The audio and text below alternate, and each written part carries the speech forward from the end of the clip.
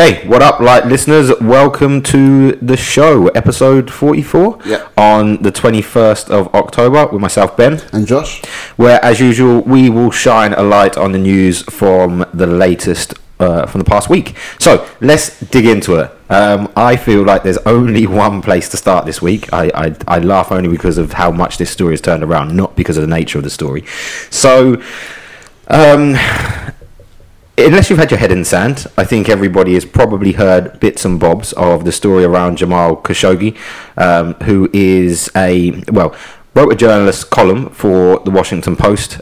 He took a trip to Turkey this week to go to the Saudi Arabian consulate. He basically needed to get divorce papers to prove his divorce from his old marriage so he could get married again.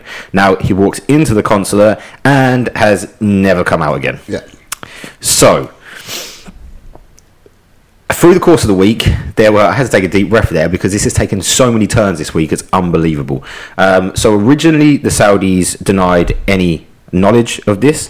They have since. So yesterday, Prince Mohammed bin Salman, so MBS as he seems to be commonly known, has admitted that yes, he was killed, and has suggested that he got into a fight, which ended up in his death. Now, first of all, if you see the guy and anybody you ask about him, I think somebody put in a quote in there, he's not even capable of having a pillow fight with his kids, let alone a fist fight with other members of, Saudi Arabian hit squad, which further develops, right? So there is, so the story in itself seems a mockery, what has been released by the Saudis. In the background, what we've found over the course of this week is a Saudi hit squad, so members of MBS's internal intelligence team, had landed on, I think the first plane landed by a private jet at 3 o'clock in the morning. Another one landed later on in the day. Then 2 black vans were pictured going to the consulate. Consequently, they left the consulate about 2 hours after Khashoggi had entered to go to the local consul's house. And then they all flew off at about 5 o'clock that day. Mm-hmm. So what else is there? So adding to this, Turkish intelligence have said that they have video and audio evidence that he was interrogated, tortured and dismembered. Yeah, they had his fingers chopped off. Well, there was talk. So there's many talks here. Originally, so this has gone kind of dead a bit, but originally it was that there was a floating around that he'd recorded it on his Apple Watch, which ultimately would then be put up in the cloud, which means people could get access to it, right? Of him being, there was one where there was a line said to one of the closer inner circle that he said, "Do this elsewhere because you're going to get me into trouble." And then when asked about it, the Saudis have basically said that they don't know where his body is because he was handed to a local collaborator, which in and of itself is a bit worrying that they've got a local collaborator.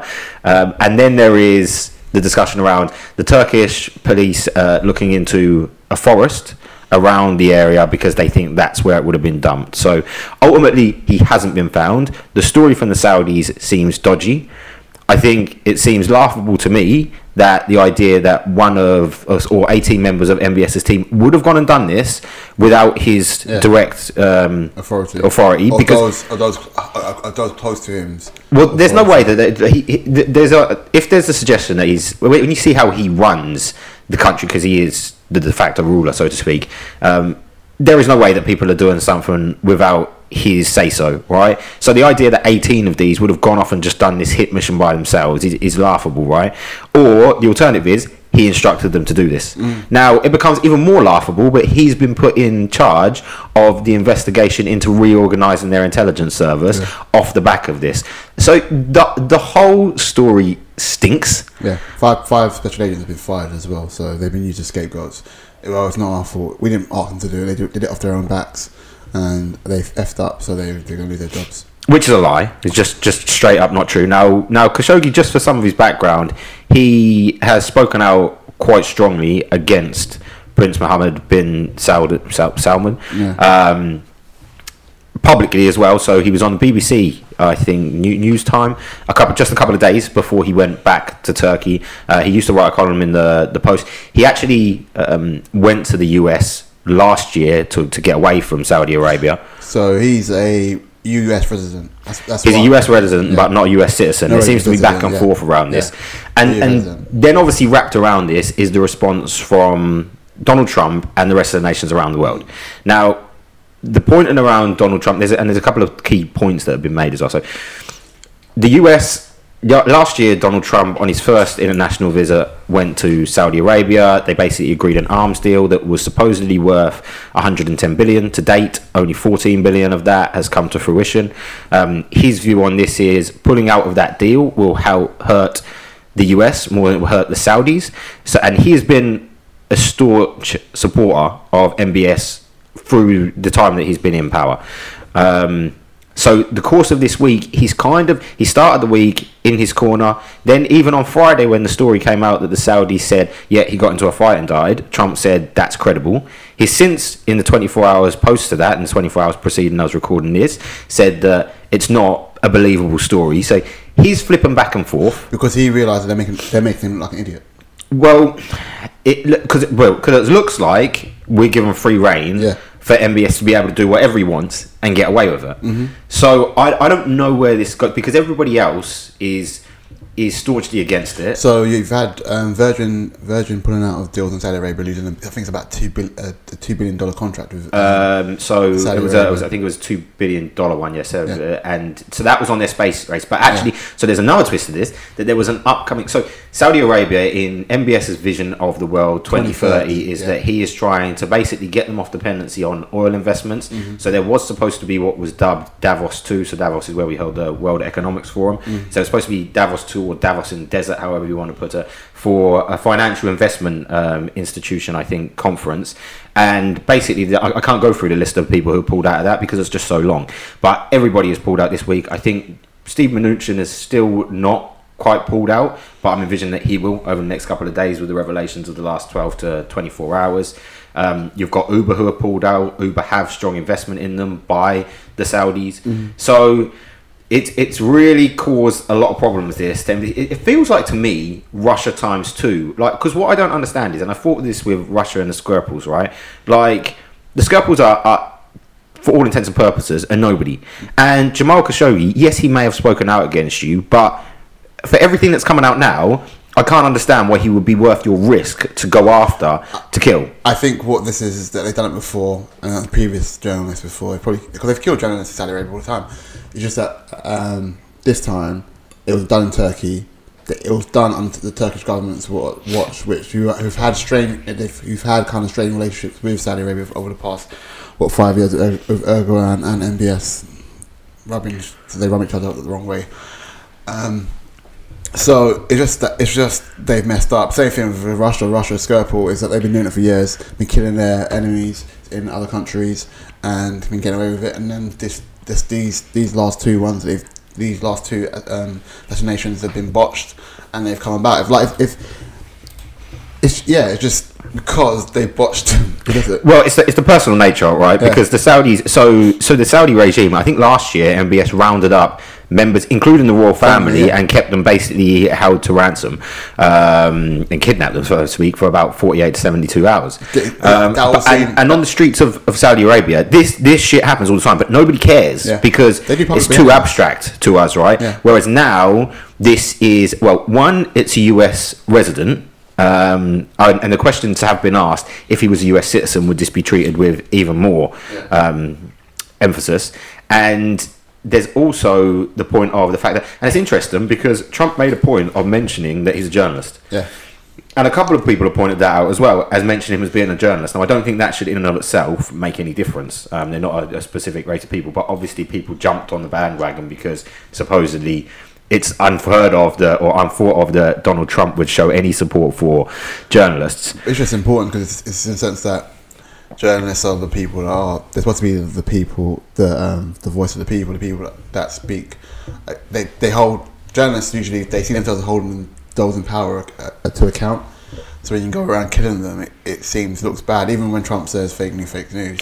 Well, and there is also the point to this that, so this happened on October the 2nd. Mm-hmm. He'd already been on September the 28th. And when he went on September the 28th, was told, no, you need to come back. Now, there's also, And when you look at the string of this, right, there's also the question around, there are Saudi Arabia, I mean, he'd been in London only a couple of days before. There's a Saudi consulate, a rather large one here. Yeah. So the question bodes, why did he, and it's not like he went back to Saudi Arabia, he just went to Turkey. So if he could get it done at the Turkey consulate, why couldn't he have got it done anywhere else? Now, we know, obviously, that Turkey's easier to fly into and pull something of this nature off than it would be to come into somewhere like London. But all of this suggests a wider plan to draw him in to this trap, basically.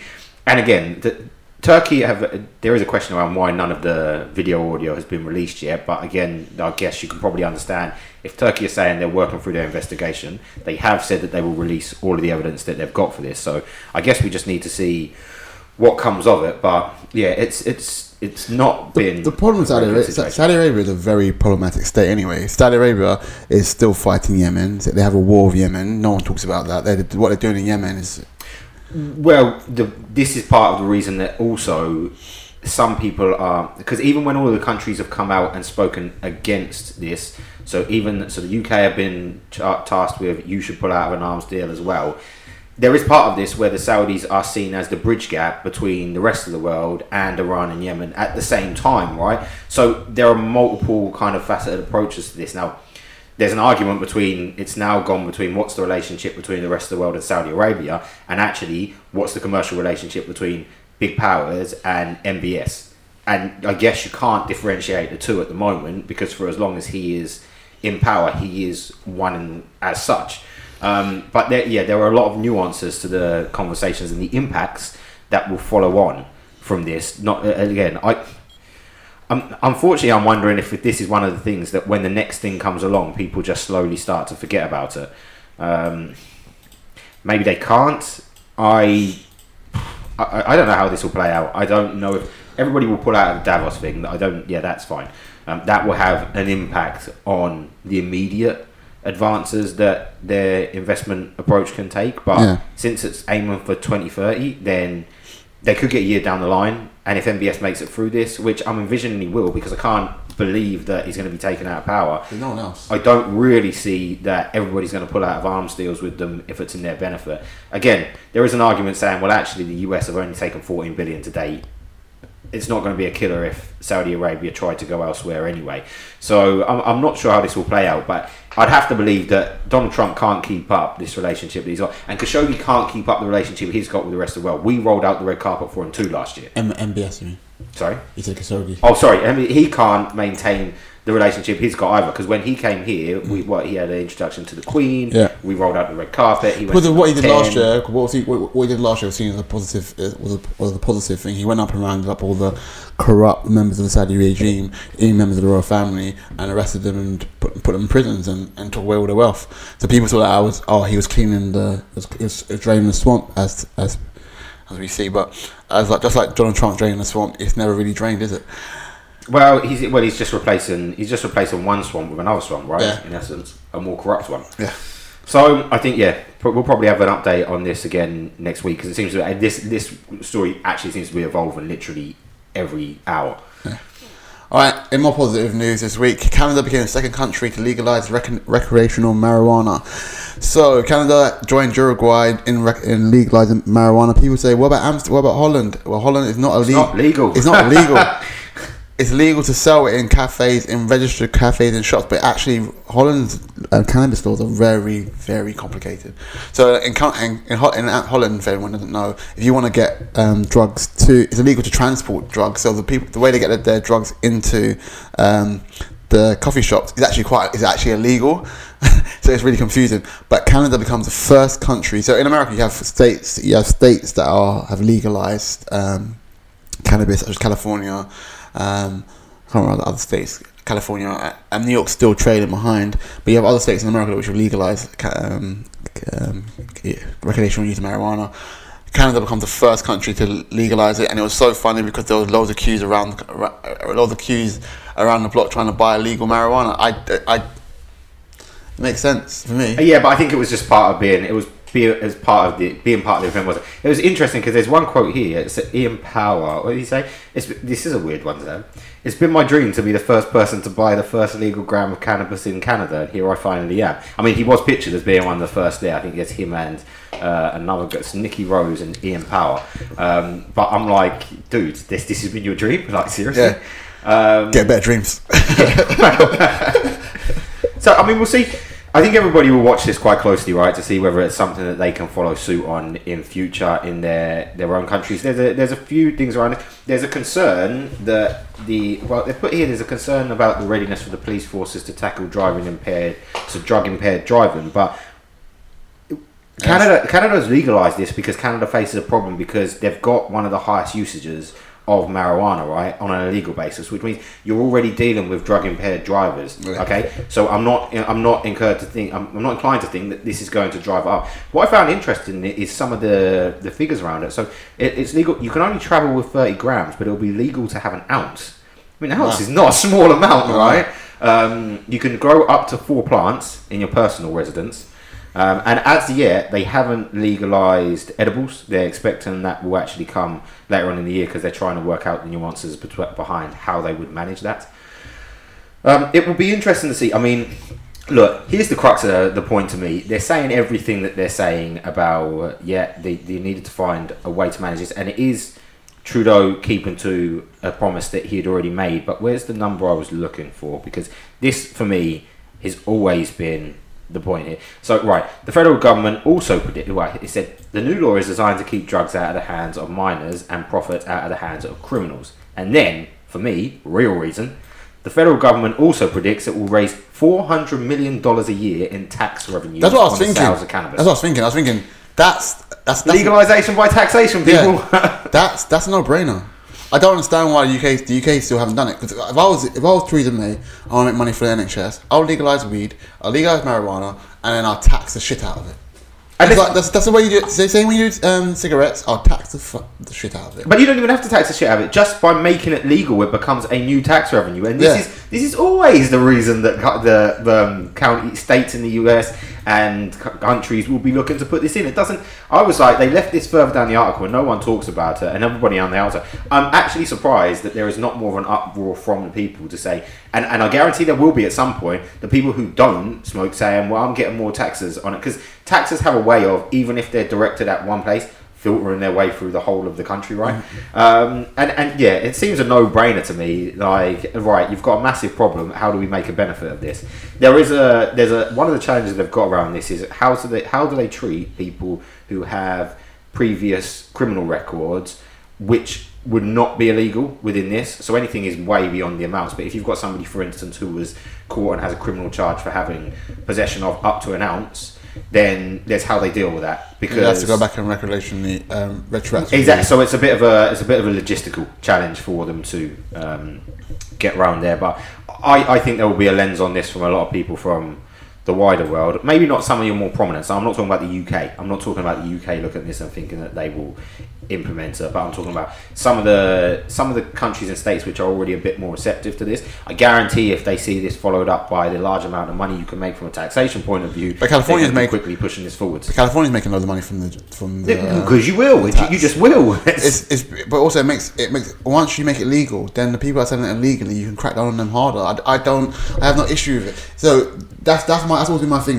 If you legalise it, then the people who are doing it illegally, you can crack down on it harder than them, because you've allowed people to go out there and buy it legally. But that's why they've always, I know it's not legal widespread in Amsterdam, but that's why they've said they don't really have a drug problem in Amsterdam, because they give people a legal place by which to consume it. Yeah. And that was the start down this road. Now, yes, and you stop people from having to go to, and again, you bring down the amount of money going into criminals. I mean, the people who are selling this on a legal basis, I mean, they're going to be pissed, right? All of a sudden, they've lost their ability to make a revenue source. So, and if you're smart enough, you just create a dispensary. You go through, you jump through all the loopholes. And create not so easy to do that, dude. I know. If you've got money. But yeah, if you're a legal drug dealer and you were doing making a lot of money before, take those ill-gotten gains and become legal. Yeah, and how did you get your money for this investment, sir? I have kilos and kilos of drugs at home. All right, moving on. All right, so in the UK this week we had the protests on the people's vote for Brexit. So yesterday, whilst I was in Waterloo taking pictures, Were you in Central London? Jeez, I was in Central London. Yeah, I saw them. I thought tree huggers. I saw the pictures. I thought tree huggers. I don't know. I'm joking, but I saw lots of the Brexit and give us our vote. but where are these things being? I mean, don't get me wrong. In Waterloo. No. But where are these things being advertised?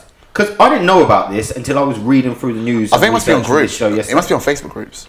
Yeah, but it's 700,000 people. Yeah, it was really busy. And it was really because busy. it popped up yesterday, and I check it on the news daily, and then usually on a Saturday I'll do a roundup ready for the show, right? And I read it on Saturday yesterday, and they were like up to 700,000 people expected to attend. I'm like, what the hell? Yeah, I don't think these things work though. What do you mean? Well, I've always said they're a leech on the system. Huh? I've already said as I've said before, they're a leech on the system. They don't reach a tangible outcome, and they cost a shitload of money logistically to look after. Yeah. It isn't cheap. Yeah, these people may have turned up for free, but it's not cheap to manage the security around logistics around something of this scale. Yeah. At the same time, there was another Remainers one in, where was that, Harrogate, that Nigel Farage was leading up.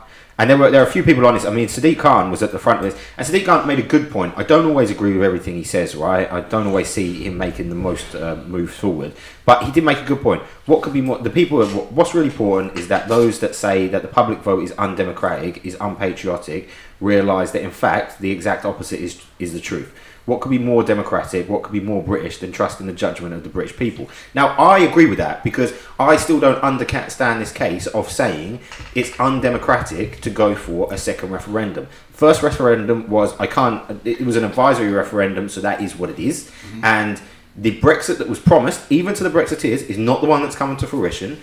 The Leavers have a right to say, well, hold on, the Remainers have a right to say, we wanted to stay the first time round. The Leavers have a right to say, well, we wanted to leave, but these aren't the terms by which we wanted to leave. And I think, given that the first referendum was based on high-level promises anyway, and ones that should not come to fruition, then there should always be the democratic position that says, now we have all of the details, you can make the final vote to make sure this aligns with what you wanted. Mm-hmm. Doesn't seem undemocratic to me whatsoever. And I don't even understand why the Brexiteers want to push for a continued Brexit if it doesn't even meet, let alone in the interest of the people who wanted to remain. Yeah, we lost that debate. We lost it. They fucked up that referendum. It was lost. I accept that, right? But I can't even understand the Brexiteers who say we want Brexiteers basically on the principle of it. Even if it's not the one that we wanted, we just want to win on principle. It's ridiculous. Because they're scared. Scared of what? They're scared to lose. It's like a referendum. Yeah, but the point I'm making is it's irrelevant. What I'm saying is I can't understand. Forget the second referendum. I can't understand why they would want to push for Brexit just by principle if you know that the deal that you're getting is not the deal that you actually wanted. Yeah, do you see what I mean? So forget about losing the second time round. You should just sit there and go, well, actually, I wanted Brexit, but since we can't achieve it the way that I wanted it, would I prefer to just remain? Nobody ever asked that question unless you're asking it to a fucking Nigel Farage of the world. So I try not to swear, but certain people like him just make me. Unless you're talking to someone like him, and he'll just push the same rhetoric and bollocks as he did before. Because this is the same person who put on a false advertising campaign to win the referendum the first time round. It's just ridiculous. And this comes on a week just before we cross off Brexit, because everybody had high hopes that this week would bring some clarity, and actually it seems to have pushed us further into a rapid descent into the gates of hell. Everybody who's talking now seems to be speaking a lot more in the way of expectation of a no deal Brexit here. And I don't. So there's also been the point this week where was it Barnier who put forward the idea that said we would be open to an extension to the transition period. Theresa May then came out and done one of the normal fluffy lines which says this is not our idea to do it, but yes, we could look at it into it as a potential option. Dominic Raab has come out and said this shouldn't be an addition on top of the backstop, which again, the main problem here that nobody seems to be able to get their head around is how we manage Northern Ireland. Before we even get into the rest of the details, this is a shit show. Theresa May's an idiot. I think she needs to. I think the let's be fair, she didn't cause this. I know she didn't cause it, but her insistence on not having a second referendum is what's causing it. She should give the people the vote on the final deal. So give us the details behind the final deal and let us vote for that. If we don't want it, we stay in Europe. If we want it, no, I'll do this. Brexit. Hard Brexit or no Brexit. Simple as. You have a hard Brexit, and you say, okay, F it, we're coming out of the customs union, we're doing this. And if we're staying in Europe, we stay in Europe and we try and reform it inside. The reason why I know why I got angry at the protest yesterday is because we talk about stuff in the basis of good v evil. So the Brexiters, people that want Brexit are evil, and people that want to remain are good. It's not that simple, stupid. First of all, Europe, there's problems with Europe. There are obvious problems with Europe, and we are not having honest conversations about it. And the fact that you think that if you stay in Europe and you continue how Europe is going, it's perfect. It's a bit naive. We have to have honest conversations about Europe. I'm a Remainer. I want to stay in Europe. However, I do believe Europe needs reform. Bloody hell! This monster's got to me now. Sorry, I'm drinking Monster. I'm now talking really fast. I do believe that we should stay in Europe, and I do believe that we should try and reform Europe from within.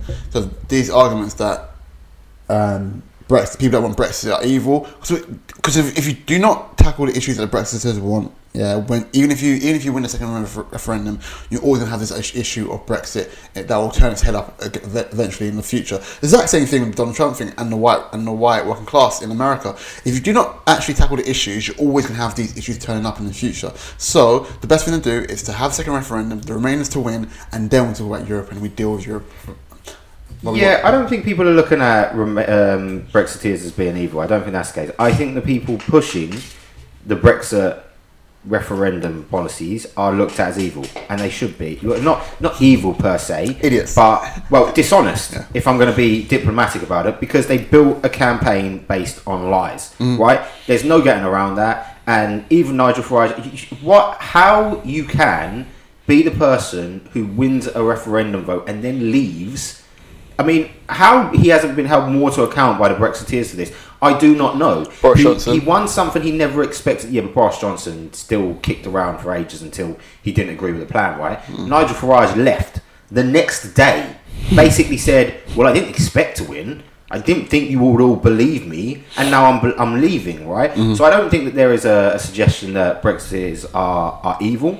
And I think what you're saying there is it's difficult to get back to the point of the reform that needs to be made in the EU. And there's no point in having that discussion at the moment because we're talking around the points of leaving the EU. And I think what needs to be understood is the people who voted for Brexit, again, as I said at the time, would have voted, if we put the kind of people who voted for Brexit, right, are the ones who feel like they're not being listened to. Yeah. And if you put on the ballot paper, is the sky red or multicoloured purple, they would have put multicoloured purple on a bright blue day, right? Because they just wanted to go against the grain of what was there to be heard. So we would need to get through a second, and one of the arguments for a second referendum is, well, you would have to give time and you'd have to allow sufficient time for a campaign to take place. No.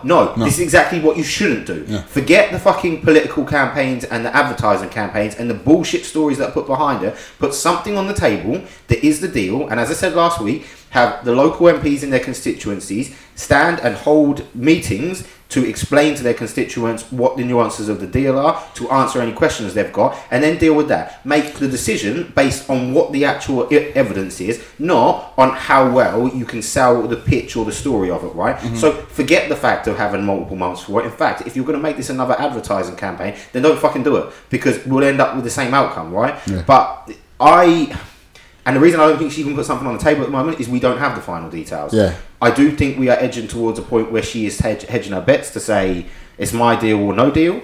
People seem to be getting more inclined to dig in their heels. There's a lot of people who are digging their heels in more and saying, well, fuck it, we'll take a no deal. Some of them on the side of Labour are saying, whatever you put on the table, we're not taking it anyway. So if she assumes that we can just get something over the line because people are more scared of a no deal than her deal, I think what she's finding is some people are looking at her deal as so bad that actually no deal is shit too. Also, they're both shit. The Labour government would see it as no deal to be so bad that the people vote the Tories out and they'll vote Labour in. and then they'll fix it from there. And that, honestly, that will make everything worse. Yeah. Because we will get more... We'll reach a final deal if Labour came in, but with Jeremy Corbyn, he'd walk in and get battered and beaten black and blue by the EU and sign up to almost anything. Yeah. So again, this is not rocket science for me. They need to say, actually, we cannot give people the Brexit they wanted. We are not going to leave the EU anymore. It is well within the constitutional limitations of what they put forward with Article 50 to say that. The EU would accept that. You can say, if you want, in the background, we will work on how an EU exit might work, and we may do a further referendum in future, 5-10 years down the line, maybe. I don't think that would be a sensible approach to take anyway. But you shouldn't be going at something which is going to be detrimental to our country. And again, I think part of the reason that Brexit is not, again, necessarily seen as evil, but the point is, nobody seems to... I don't understand why you would make a decision and take an action on principle if the reality is it's going to be detrimental to the British economy and all the people who reside within that. There's nobody who comes out of this on their feet well. Yes, we will make it through because it's not the literal Armageddon occurring, but it's going to hit us, and it's going to take 5 or 10 years at best to recover from the position that it will put us in. Why would we put ourselves through that pain? It's very nonsensical to me, and the government should stand up and do their job, and that is look out for the best interests of the country. If any of them had the meagerest point of a backbone in there, but clearly they don't. So, staying on Brexit, anonymous pro-Brexit ad says bin checkers. So senior MPs question how a pro-Brexit website can run adverts without saying who's paid for them. This leads on to another story that you can now on Facebook you can see who's paid. You can now see who's paid for ads. But we'll go back to this original story. I kind of agree. I'm a bit. Should we know who pays for ads, especially if MPs are paying for them or interest group paying for them? Yeah, I think we should. So spent somebody put $250,000 behind this stuff. Yeah, the mainstream network has spent more than $250,000 on a pro-Brexit campaign. It comes off the back of Facebook announcing new rules about political advertising. Facebook's got really, really safe. It's like you can't post anything that's a bit controversial. Well, I told you before. Yeah. I tried to post one of ours, and they said that I can't post it because I had. I think it had something like it was one of our Tory ones. It's where Tories are out of control or something like that, and it wouldn't let me post it because I had that in the word. And this one, well, this will act as the first test of this new rule that they've brought in. It's not even a pro-Brexit one, is it? It's just not. It's just a anti-checkers one. Yeah. But it's interesting because in the same week, so when you said they've gone super safe, they have also this week hired Nick Clegg as their head of global affairs and communications team, which is an interesting move. So there's an argument here because when his predecessor left, they said they would look outside for this. So I'm assuming what they're saying is they're facing such scrutiny from the US government and the European unions that they want to bring somebody in who's experienced in that realm. I would argue you've brought in a man who couldn't lead his party to anything more than a very weak coalition. I'm not really sure how best. I'll be interested to see how Nick Clegg works with Sheryl Sandberg and Mark Zuckerberg as his boss. I'm guessing he's expected to come in and challenge Mark Zuckerberg. You've got the argument this will either work or it won't work, and he'll be quickly moving back from Silicon Valley to the UK. Yeah. I think it will just be a bit of a misnomer. I don't have anything against Nick Clegg. He seems like a nice enough guy. He seems to have a degree of competence. I'm not sure he's going to be a superstar in the head of global affairs and communications. It is really funny how MPs tend to move into communication roles. Like you have Osborne, who's the head of the Evening Standard in the UK, and now you've got Nicholas Clegg going to Facebook to head their global affairs and communications team. I think the words you're looking for are how MPs manage to move into lucrative consultancy roles. Yeah, it's ridiculous. Yeah. Once they're finished, they just make so much bloody money. David Cameron does the same. Tony Blair has done the same for countless amount of years. It's just ridiculous. Yeah. It's like put up with the pain for being an MP for a good few years of your life, and then live as a king for the rest of your life. Yeah. But this is a bit of a different one, because normally they go. Maybe it says something about him as well, because most people who go out, past prime ministers, but even people who are high up in the party, go out and do lucrative consultant roles, and he's basically had to take a job as an employee, which is quite interesting as well. And he has spoken out against Facebook before, so basically he's thrown all his morals in the bin and said, "I'll go and work for somebody I called the devil before." Oh, I'll try and train him from Oh yeah, bullshit. I'll just take the zeros on the paycheck. Alright, moving on. It's a video of a woman manspreading. It is a woman's manspreading video at Kremlin Hulks.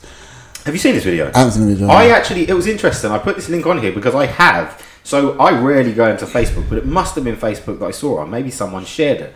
And I watched this. And to be fair, I was watching it. So manspreading is kind of this habit of sitting on. So she's gone around the tube in she put the water on St. Petersburg. Yes, around the St. Petersburg metro. And I mean, there were some guys who were flat out were fully utilising manspreading space. Right? There were some guys whose legs were open by like 10 centimetres, and I thought it was water. It was water lightly bleached, so it was intended to stain their clothes, but not be strong enough to cause any damage to their skin. But then I don't know how they've reached this. So they've now suggested that. So the company behind this, there's a company that they're based out of Frankfurt. What is the name of them? I need to find the name. That's it. So they're based in Berlin, and they are financed by the Russian government, and they do accept that. And somehow we've gone from that to saying that this is a Kremlin hoax to basically cause division in the West. And I'm just trying to work out why the West would give a shit. Yeah. I mean, she's come out and said, weirdly, she said, "I'm not a feminist. I just wanted a viral video." She's only got a couple of videos out there as well. I mean, just seemed like there's an argument. There's an argument made that some of this is a fix, and one of the guys is an actor. I don't understand how so much of a hullabaloo has been created about. I got halfway through the video and I thought, this is ridiculous. Like, my only thing is that it's dangerous. What's dangerous about it? No, for her. It's not dangerous for her. No, I'm saying that some guys won't react in a nice way. Oh, for her doing this? Yeah. Well, there is the argument that could be why it's fixed, because some of them just kind of sit there and do nothing. She won't. You can guarantee she won't go out and do it again, right? Yeah. But some of them just sit there and kind of accept her. And even some of the guys who are flat out, like, barely got their legs open and get this bleach chucked over them. The argument is you're not going to see a guy flat out on the middle of a metro, wherever you be in the world, stand up and palm down a woman, I'm not right? saying hit her, but like get in her face, like get in her face. Yeah, but you'll notice that some of the guys that she picked, she didn't pick any masculine guys particularly. Yeah. It was. I just didn't understand how much. When I saw this, I was like, wow. And even when I read through the whole thing, they can't really put any reliable link or connection as to why this would be. In fact, they actually end up, so they go from political trolling this, and this is the BBC article, right? And then they end up with culture wars over Star Wars. This is in the same article. Morton Bay is a research fellow at the Centre for Digital University. He examined activity about the release of The Last Jedi, and some people took issue to the film's cast, including a number of women in ethnic minority and prominent roles. Now, I'm not going to go any further into that. How has that been wrapped up into the same thing? You seem to be... has somebody sat down and said, how can I link Russia to corrupting the rest of the world today? This is just... It is bizarre how they have tried to create their own... narrative. Well, their own kind of trail of breadcrumbs. I don't know. It's impressive creativity. Impressive creative journalism is what I would call it. Staying on with SJWs, Kate Blanchett was in the news this week. She's been nominated for an Oscar for playing a lesbian in the film Carol. There's been a bit of backlash from the LGBTQ. Oh no, she won. So she won an Oscar. She won already an Oscar in 2015. She won an Oscar. But there's been I was trying to get through that. The LGBTQA and AI. Oh, what's it? Is there something? Is it? Let's just stick with LGBT for the moment. Yeah, they got new ones anyway. But they've come out and said some people have got in the LGBT community have come out and criticised actors for playing trans and gay roles. And I think this all kicked off with Scarlett Johansson last year. That's what it's off the back of. She pulled out playing a trans character last year. I think this is a bit about nothing. Actors are actors. So as an actor, you get to play various roles. The reason why you're an actor, because you usually play people who aren't yourselves. There have been gay actors that have played very straight roles. How I Met Your Mother, for example, Barney, the actor is gay. He's in a highly straight role. Barney, from How I Met Your Mother. Oh, I don't. Yeah, I don't. Yeah. So he's the actor that plays him is gay, and in the role he's highly straight. He sleeps with a lot of women. There's been other actors I can't remember off the top of my head who are not saying very gay, who are gay, and they play very straight roles. I don't see the issue with straight actors playing gay roles. So the argument is that you can't truly play a role unless you can relate to the experience of that person. Now, if that is the premise of this, then no non-scientist can ever play a scientist. Yeah. Nobody can ever play Superman's role because nobody's ever been Superman. Let's get rid of all superhero movies because no one can relate. Elon Musk maybe should be. So Elon Musk should be the next Iron Man because he is the closest person to Tony Stark who could live that experience by this premise. And particularly in the Scarlett Johansson one that kicked this off, I think is to do with a guy, Dante something. Can't remember the last name, but it's basically the story of him was he was born as a woman and became a man, so transgender, and rose up in the drug world. Now, I would argue that you're going to struggle to find any transgender who can relive that experience anyway. And actors are rarely picked for their association directly with the experience of the role they're playing. In fact, what usually happens is they have to do a lot of research and to put themselves into character to be able to play the role well, and that's how they get it right. The most perfect example I can ever think of in my lifetime is when Heath Ledger played the Joker and how he had to put himself in the position of a madman. Now he can't relate to the Joker. He didn't have the life experience of that. I know it's a different example, but it's the same merits. If your argument is that somebody can't play the role because they're not directly tied to experience, and this goes way over and above the ability to play a gay role, straight role, a transgender or a cisgender role, this would be applicable across the board.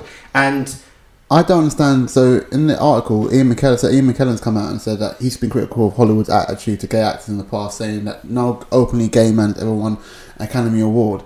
I don't think sexuality comes into the idea of you winning an Oscar. If you're the best actor and you play the role, I don't think people care if you're gay, gay or straight. I mean, I don't think of an actor going, "Oh, is he gay?" or was he really good was he really good in the role? When I think, "Oh, should he have won the Oscar?"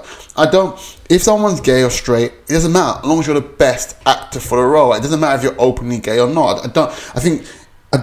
Maybe I'm naive to it, but I don't think when people think of actors, I don't think, "Oh, is Daniel Day-Lewis, is he gay or straight?" I've never asked the question. I don't care. I think the argument put by him is so Tom Hanks and Sean Penn have both won awards for playing gay roles. Yeah. But I don't think that if we're gonna take the position where you have to be of a certain background to do a certain roles, we do realise that puts us into a position where you are pigeonholing who can be played as a certain. Well, you should be looking for the best actor. Now, I'm all for diversity, but it needs to be managed in a pragmatic manner. Yeah. You can't just come out and say the basis of. And again, if the basis of this is you're not tied to the experience, well, I would argue that every actor, and that's part of their trade of being able to research and get into the character. No actor is ever hired because they go and say. So are you telling me some of the big actors like your Morgan Freemans and your Tom Hanks because he's on here and all of your Samuel L. Jacksons and your John Travoltas of the world, every film that they were casting was because it tied to their life experience? No, it fucking wasn't.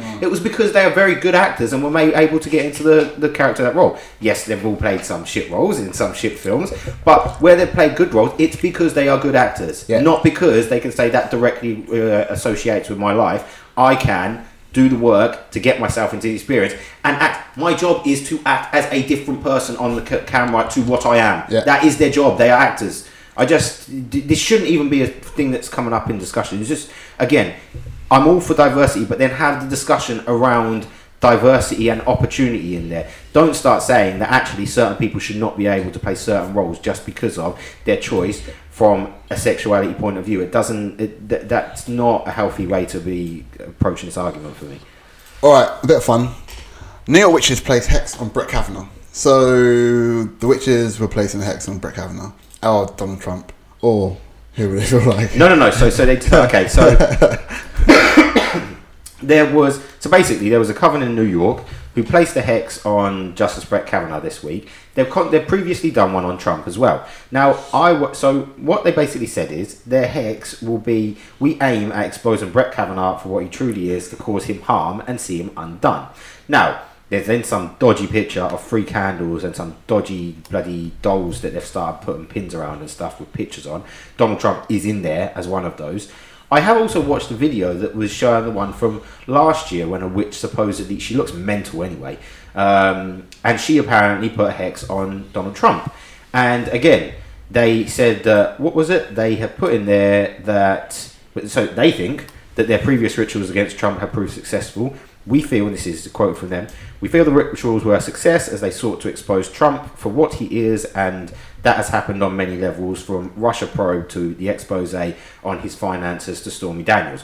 Well, if what you're saying is you thought that over the course of next year you wanted it to come out that Donald Trump has told lies in his time, that's the equivalent of me saying the sun's going to rise tomorrow. It's not to do with a hex, that's to do with it was predictable. Not least, when you watch the video, she's sitting in a car to start off, and then when she says it's time to start the ceremony, she steps out of the car, she takes the video on a bridge, she takes a picture of Trump, burns it, says, I think the demons like to reset from time to time because they know the devil knows he'll find another one in future. And as it's burning, says, you're fired, you're fired, you're fired. Finishes off with repeating the same word 3 times, which I assume is some witchcraft mumbo jumbo. And this for me is, I don't know, they seem to get quite a lot of money by putting these on, so this for me is just a money maker for them. It seems quite ridiculous to me that we're still believing that witches can put hexes on people in this day and age. It's just, I don't know, it's just nonsensical to me. And how healthy is it in the world where you've got people even trying to say that we basically have no particular reason, but we just want to cause harm upon a person? Like, how healthy is society becoming if that's what people are aiming for? Jesus. Low-hanging fruit. Moving on. Let's cover a couple more stories. Amazon creates 1,000 highly skilled jobs. So online retailers are adding hundreds of jobs in Silicon Valley, and jobs in Manchester, Edinburgh and Cambridge. Well, this is kind of a hidden. So this is a kind of hidden story. So they're actually creating, I think there's going to be, by the end of the year, they'll have 27,500 employees in the UK in their kind of fulfillment centres. They'll have about 6,500 in their corporate AWS and R&D division. So the 600 ones that they're building in looks like they're going to be primarily focused on AWS, which is their growing cloud platform, which is, well, growing, it's ever growing. Amazon, actually, funny enough, is, as I always like to say, is AWS's biggest customer. Because they host their own e-commerce platform on there. I think this is kind of hiding behind the fact, because the only reason I put this in there, they're creating these 1,000 extra highly skilled jobs as they put in. They're basically IT and R&D jobs, but there's still the 27.5 employees around the UK, which have continually, we seem to have stories that come out about how badly they're treated in their fulfillment centres. So I'm wondering if they're just trying to pretty up the picture of this behind something that is still got a bit of problems on the background. It makes no surprise to me that they're picking up on their investments in AWS. It was last year that they opened up a new office in Shoreditch, which I've actually been to, which is a pretty dope office, to be fair. And it's quite interesting. I was talking to somebody before because they had is it Hanger Lane? So they had offices out in Hanger Lane, and they just had to open up because they were working on. They're more kind of development focused, but because they were working on recruiting more developers from kind of the hipster crew, they had to invest in opening an office space in Shoreditch because they had to focus on that's where people wanted to work rather than the job they wanted to do, which I thought was quite an interesting turn of events. Silicon Circle. That's where it is. The Silicon Roundabout. I think it's on Old Street. Yeah, it is. Yeah. Alright, so then online sellers pay for positive reviews. So a witch investigator was hired to write a high rated reviews online in return for free goods. I thought this was obvious. I put this on there because I thought maybe I am missing out on an easy moneymaker here. If Which are getting paid money to do reviews and come out with these kind of outcomes, then surely someone can pay me the same equivalent, because this is ridiculous. Everybody knew that this happened. Yeah. All of the amount of time, even something, because Amazon are here say, yeah, we're completely against this. The amount of times I look down Amazon reviews just for books, and they're bullshit reviews. They're clearly bullshit reviews. Yeah. But they've been asked to put a review up, and in these instances, what some of the sellers basically said is, we'll give you the product for free, but you need to give us 5 stars. And their argument being, well, we gave it to you for free, so it's got to be 5 stars. So this Which person went back and forth saying, well, I'm only going to give you 3 stars, and then he didn't get refunded. Well, of course, but they told you the rules.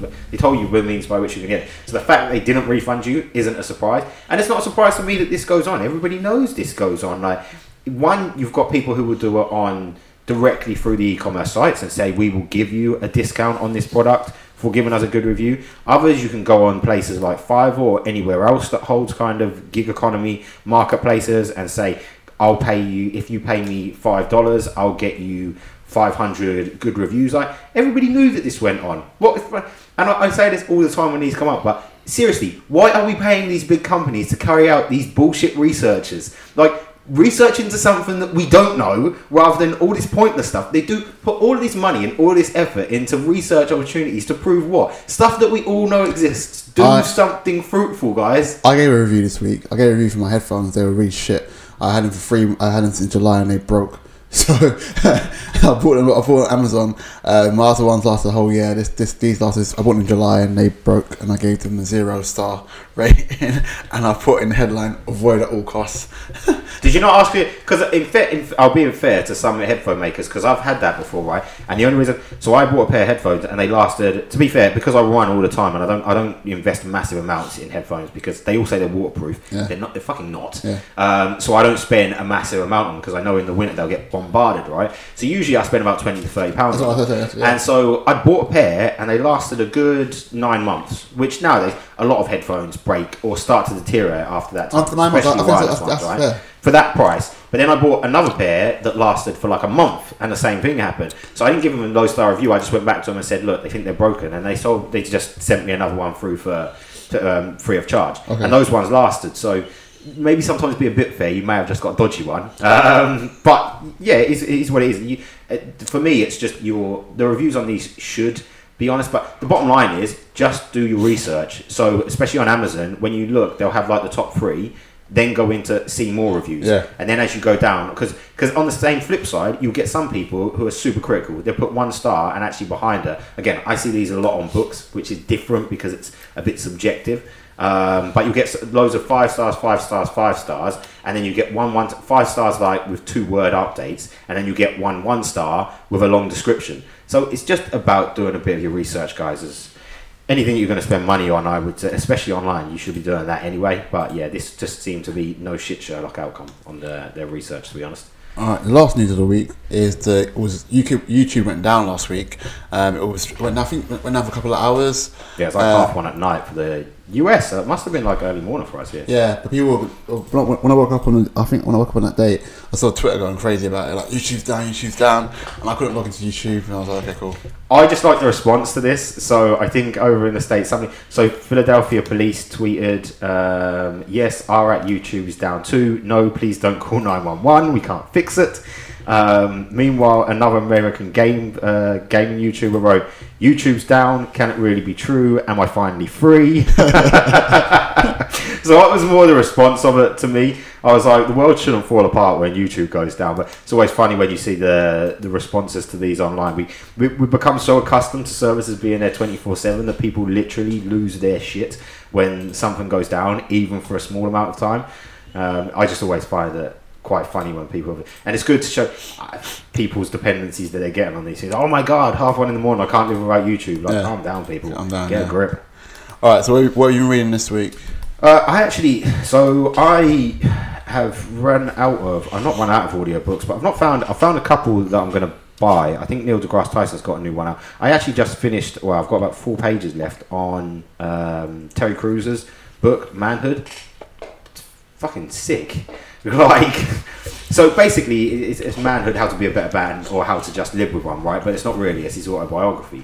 And it's crazy. I've listened to like podcasts he's done before, but his story is mad. Mm-hmm. So like he goes from him dropping out of the NFL, which I knew about, but then he goes into the kind of low levels he went to, working in some administration place for like $8 an hour. When he was making, I was reading in there, so when he was making White Chicks, he was still broke.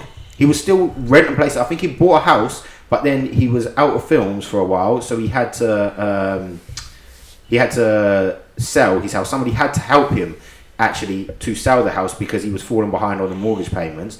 And then even then, I think it wasn't until he started, even till like The Longest Yard, he was still like trying his way through, because in The Longest Yard was when he met with Chris Rock, and Chris Rock was always asking him questions about, oh, you've been married for like 17 years, and he was asking him all these questions about his home life, and he didn't get why, and then Chris Rock kind of dropped it on him like, I'm trying to make this story about my life, and it relates to your kind of life that you've led both when you were younger and growing up, and that's how he ended up in Everybody Hates Chris. But it wasn't till till he was like late 30s, like it wasn't till he like really made it. But when you look at him in White Chicks, I just thought Terry Crews is a Hollywood star. That's what I just saw him as, but he wasn't. But he was in. He was in loads of films before that. But he was before that. He was like a gladiator. There's that American. Yeah. But they had like one season on that. Team Money.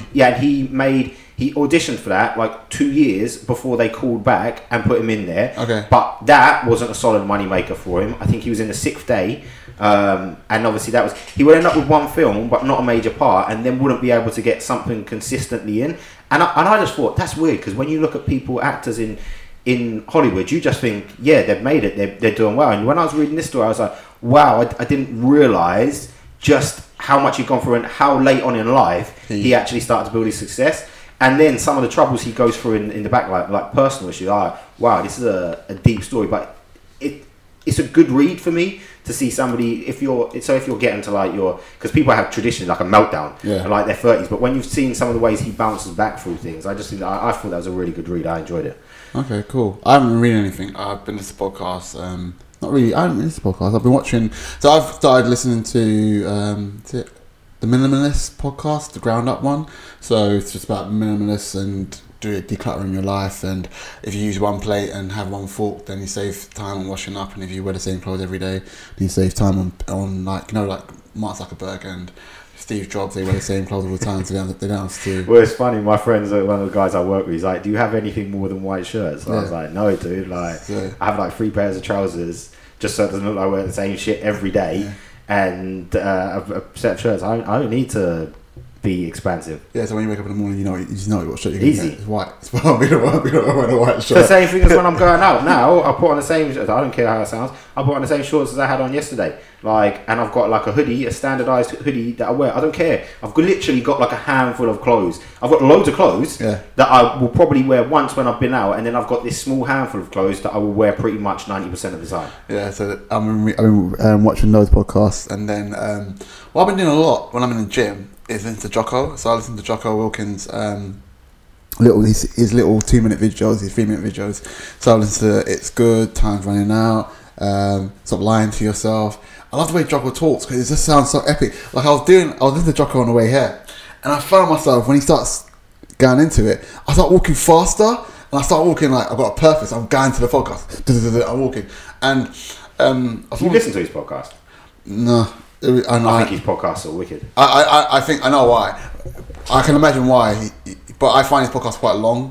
His podcasts are long, but his Q&A ones not so much, because it's weird. Even he says it. He's like, loads of people asking the same questions he's answered loads of times before, but the ones where he dissects a book, especially the military books, are just dead dope. I think they're wicked. I just actually, literally this week, I bought a dichotomy of leadership sitting there in front of me. I need to start it today. Because of he was on the Casey Neistat channel, YouTube channel this week, and it was really interesting. Like Jocko wakes up at 4:30 every morning, and Ben wakes up around the same time. Ben has the time. Do you have the time? The battery's died on my watch. That's why I don't post it. Yeah, but Ben used to post the time. That's what the same thing as Jocko.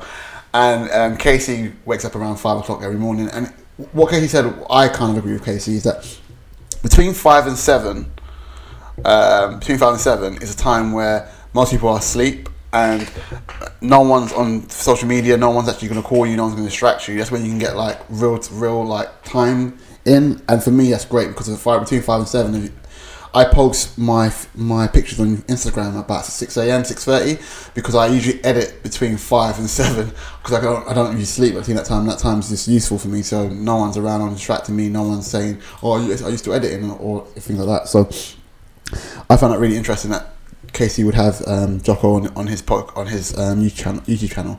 But yeah, it just. I love listening to Jocko when I'm doing stuff now because it's just like a little. I don't really like motivational speakers because I had my fill of them and I watched Eric Thomas. I listened to Gary Vaynerchuk and all those people. I love them, but I think sometimes you can get addicted to them. But I love Jocko's little 2-3 minute motivational speaks. They get me cheered up. But do you know what? But his is more about discipline. It's the same thing. Do you know what I like? I always remember the one from when Joe Rogan interviewed David Goggins, and he was like, everybody's looking for you to on all of these when they interviewed, right? Even when it's Eric Thomas or somebody, some of your motivational speakers play on it. Gary Vee not so much because he still says the same shit. Like you may be motivated by people, but he's not really talking to motivate people. Yeah. And David Goggins and Joe Rogan's like. People are waiting, expecting that you're going to say something profound. That gives them the answer, and what you're saying is that all that shit, all that hard stuff. You need to do that and do it consistently, and then you might grow over time. And that's the same kind of thing that Jocko will say. He's always instill discipline in your life. Follow certain key tenets, and you will get better over time. Face challenges. Don't run away from them. It's simple stuff. It's basic. Goggins and we listen to Goggins and we listen to Jocko. They say he's very similar things. I've been to Goggins as well this week, right? Goggins is a fucking beast. He won that award this week and he was crying. He's a beast, but he's also scary because of what he does and what you do. What you've been trying to do is push yourself to the point where you can't go any further. And human beings need to start doing it. Just get comfortable and being uncomfortable. I've started doing it with my photography. There's things that I just don't like doing in photography. I don't like shooting at low light. And I have to get comfortable at being uncomfortable. That's the only way you're going to know how good you actually are in anything. And this is what I don't, because it's funny, because I love listening to some of the people who I just truly can relate to some of the problems they've got. I'm not a David Goggins, right? But he's like, people ask me, what if you hate to run, why do you run? But then I think to myself, because people assume because I run like 150 kilometers a week, I go gym twice a day, right? They assume that I just love doing that. No, a lot of times there are days where you're like, I don't want to fucking work out today. I don't want to do that shit, but I still need to go and do it anyway. There are times I don't want to get up. Of course, I would like to sleep in until 9 o'clock in the morning, right? It's not fun for me when the alarm goes off at 4:45 in the morning, especially if I'm not gone to bed till like 1 o'clock. But you have to do that shit. And everybody's looking for like these magic beans, and I'm like, they don't fucking exist. And you can listen to all the motivational speakers you want, but if you don't get that into your head, you're not going to take steps forward. This is not even going to happen. I still listen to David Goggins' interview every single day. All right, guys. So that's the end of the podcast. It's lights out from me. And as ever, you can follow. We need to do this at the start of the episode next time. We never do. If you can follow and rate us, you can track us down, the Light Podcast, on Apple Podcasts, Overcast, SoundCloud, most of the mainstream podcast apps. You can find us on Facebook, and we've got an Instagram channel as well where I'll post the links to all the new shows. Again, if you can rate, support us, share us with your friends, then we would be truly, truly grateful. And thank you for any support to date so far. And so we hope you have a good week. And that's lights out for me too. And peace, guys. Peace.